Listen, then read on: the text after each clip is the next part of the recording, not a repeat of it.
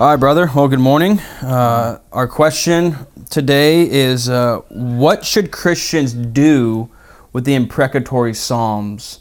Or how should we understand the imprecatory Psalms? And I think what would be good for us is that you would let us know, what are they? Because that might not be a word that is common knowledge in amongst Christians. So, Sure. yeah, what are the imprecatory Psalms? Sure. Well, we obviously should just begin, I guess, defining that particular word.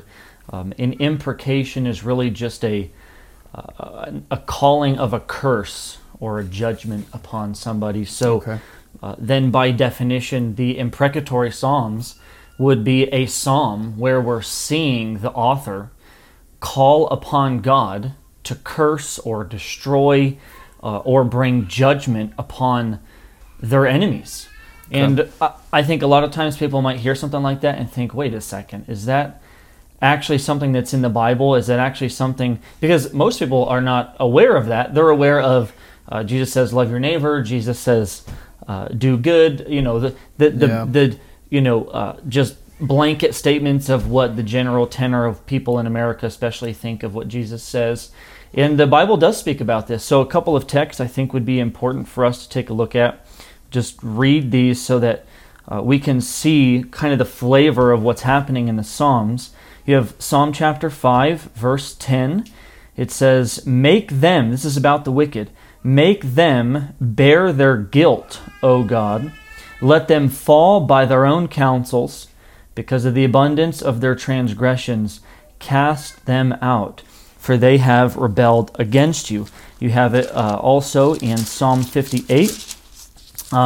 It says in verses 3 through 8, the wicked are estranged from the womb. They go astray from birth, speaking lies. They have venom like the venom of a serpent, like the deaf adder that stops its ear, so that it does not hear the voice of charmers or of the cunning enchanter. O God, break the teeth in their mouths. Tear out the fangs of the young lions, O Lord. Let them vanish like water that runs away. When he aims his arrows, let them be blunted. Let them be like the snail that dissolves into slime, like the stillborn child who never sees the sun. You have Psalm 137. And these are obviously by no means exhaustive of what we find in the Psalms. Sure. Psalm 137, verses 7 through 9. Remember, O Lord, against the Edomites, the day of Jerusalem, how they said, lay it bare, down to its foundations. O daughter of Babylon, doomed to be destroyed. Blessed shall he be who repays you with what you have done to us. Blessed shall he be who takes your little ones and dashes them against the rock. And you see it as well in Psalm 139, verses 19 through 21. Oh, that you would slay the wicked, O God. O men of blood, depart from me. They speak against you with malicious intent. Your enemies take your name in vain.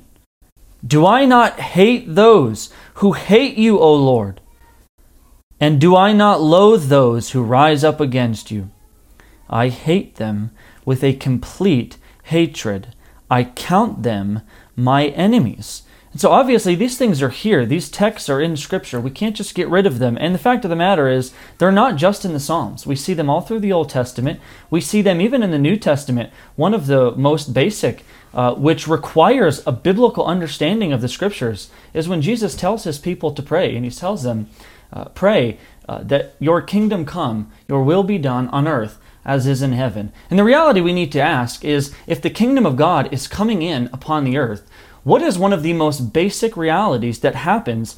We see it unfolding from the Old Testament all the way into the New of what God is doing. He is ridding out his enemies. Yeah. He is rooting them out, and he is filling the earth with his people, his seed. Yeah. And so when Jesus tells his people to pray that the kingdom would come on earth, it is an imprecation that God would remove his enemies from the earth. And so we can't just relegate these, brethren. They're there, they're in Scripture, and we really do have to deal with them. Yeah, sure. So, like you said, what you read, definitely not exhaustive in the Psalms, all over the Bible. It's there, it's clear.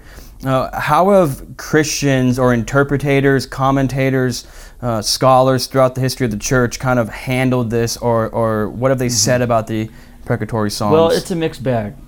You obviously are going to have good believing scholars, theologians, pastors, preachers that are going to believe that this is God's Word and want to preach it. There's even going to be some that believe it's God's Word but are fearful to preach it. And then there's also a good handful that want to relegate this to some former time period, that want to remove them from what we as God's people need to be helped by, encouraged by, exhorted by. And some of the most namely would be primarily, you have Haley's Bible Handbook, which is just sort of a basic handbook, almanac, if you will, for new Christians. And what they say is basically this, that these words, these imprecatory Psalms, are just the opposite of Jesus' teaching. So they're actually putting them at odds with what we might find in the New Testament. You have the Pulpit Commentary, which is a pretty basic commentary on the entire Bible. I have it at my house, in fact, and I consult it at different times. A lot of good information there in regards to the original languages, but they actually say that these Psalms are not God's precept, but man's defective prayers. So they're actually putting them, these Psalms are actually, they're saying, are rooted in the sinfulness of man, not in God's divine decree or precept. And then, of course, you have probably most famously C.S. Lewis, who writes about these Psalms and says that these Psalms are indeed devilish. And not only that, but actually says that we ought to read these Psalms with no other feeling but a feeling of horror. And even more so, we ought never to consider, as God's people, to pray them ourselves.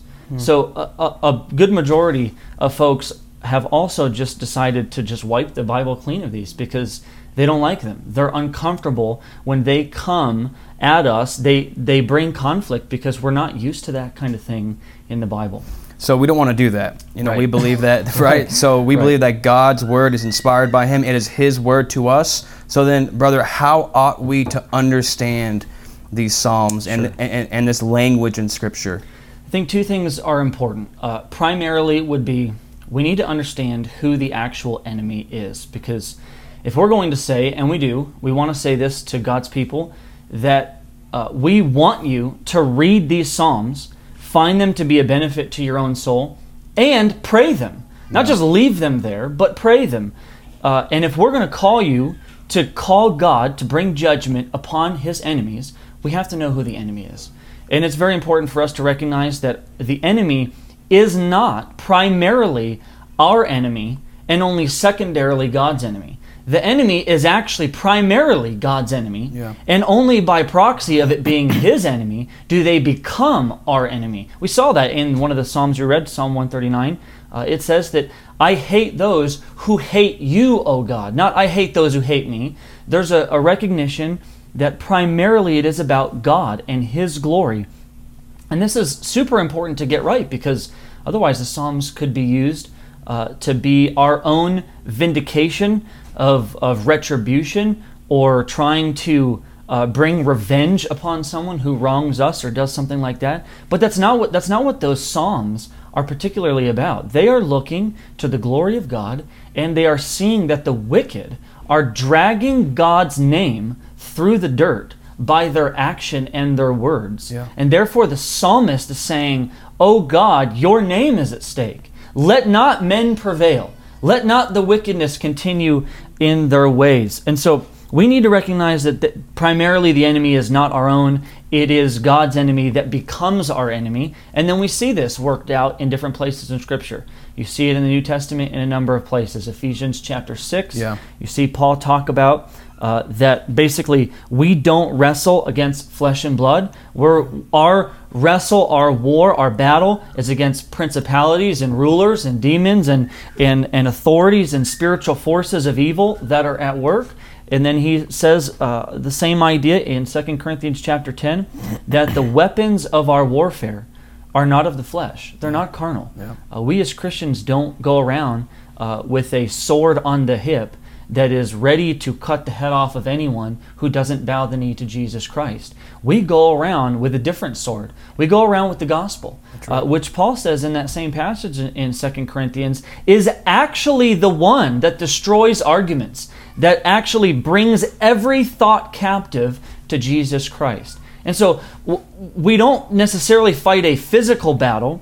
We are primarily fighting a spiritual battle, which only works itself out physically because this is a physical world and people are physical. But our weapons of warfare, Paul recognizes we are in warfare. It's not that we're not. Yeah. We are in warfare. But our weapon is the gospel, which brings great and small to their knees to obedience to Jesus Christ. So primarily our enemy is God's enemy, and our weapons are not those that bring physical destruction, but bring spiritual enlightenment and repentance. Okay. Could you give our listeners a particular way that they could apply these Psalms to themselves, or how to read them, or? Sure. Yep. A couple things also primarily before maybe we can get a good application is to remember the Psalms Christologically. Okay. So if we're going to look at these Psalms, it's good for us to realize that they have, in one sense, already been fulfilled in Christ. Jesus comes and he actually defeats his enemies. Every one of the imprecatory Psalms can be applied to Jesus Christ without reserve. He destroyed his enemies and brought them to ruin with no malice in his heart, with no sin in his heart. Everything about it was righteous. And we see it in a number of places in the New Testament. You see John chapter 12, Jesus says when he comes, he will be lifted up and draw all men to himself. And in the same context, he says, now will the ruler of this world be cast out. Yes. He says in 1 John 3:8 that the Son of God came to destroy the works of the devil. You see it in Revelation 21. Speaking about Satan being bound so as to not deceive the nations. And I know there's argument there as to whether or not he is bound now or he will be bound in the future. But Jesus talks about this in the Gospels, and he says that you cannot go in and plunder a man's goods unless you bind the strong man. That's right. And Jesus is telling his people, I'm going to bind that strong man, and I'm going to plunder his goods. That's right. Everything that was under the domain and of darkness and of sin and of Satan, Jesus has bound him, and he is plundering his goods. And then you see it maybe most on the forefront in what Paul says to the church of Colossae, Colossians chapter 2, verse 15, that he disarmed the rulers and authorities and principalities that are at work, and he put them to open shame. So Christ has destroyed his enemies, he's torn them down, and then presently now, Christ is conquering his enemies through the church. And Paul talks about this to the church at Rome, Romans chapter 16, verse 20. He tells them the God of peace will soon crush Satan under your feet, calling them back to Genesis, where God said that there was going to be the seed of the woman and the seed of the serpent, and he will crush your head. And what Paul is telling the church is Jesus is doing that, and he's doing that through you.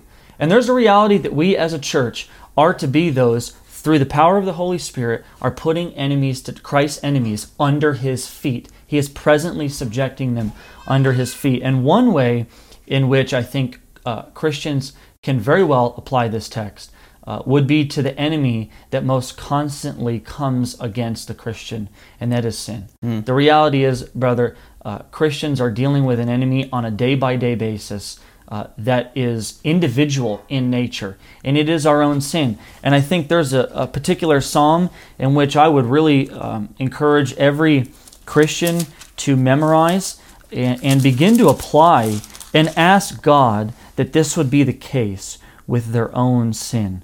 This is Psalm chapter 18, starting in verse 31.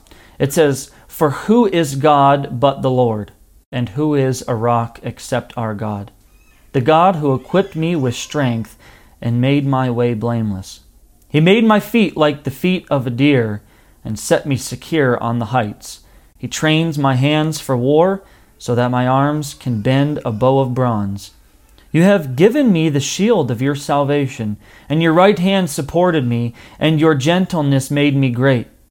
You gave a wide place for my steps under me, and my feet did not slip." Now here's the particular passage. "I pursued my enemies and overtook them. I did not turn back till they were consumed. I thrust them through so that they were not able to rise. They fell under my feet, for you equipped me with strength for the battle. You made those who rise against me sink under me. You made my enemies turn their backs to me, and those who hated me I destroyed. They cried for help, but there was none to save. And they cried to the Lord, but he did not answer them. I beat them fine as dust before the wind, and cast them out like the mire of the streets.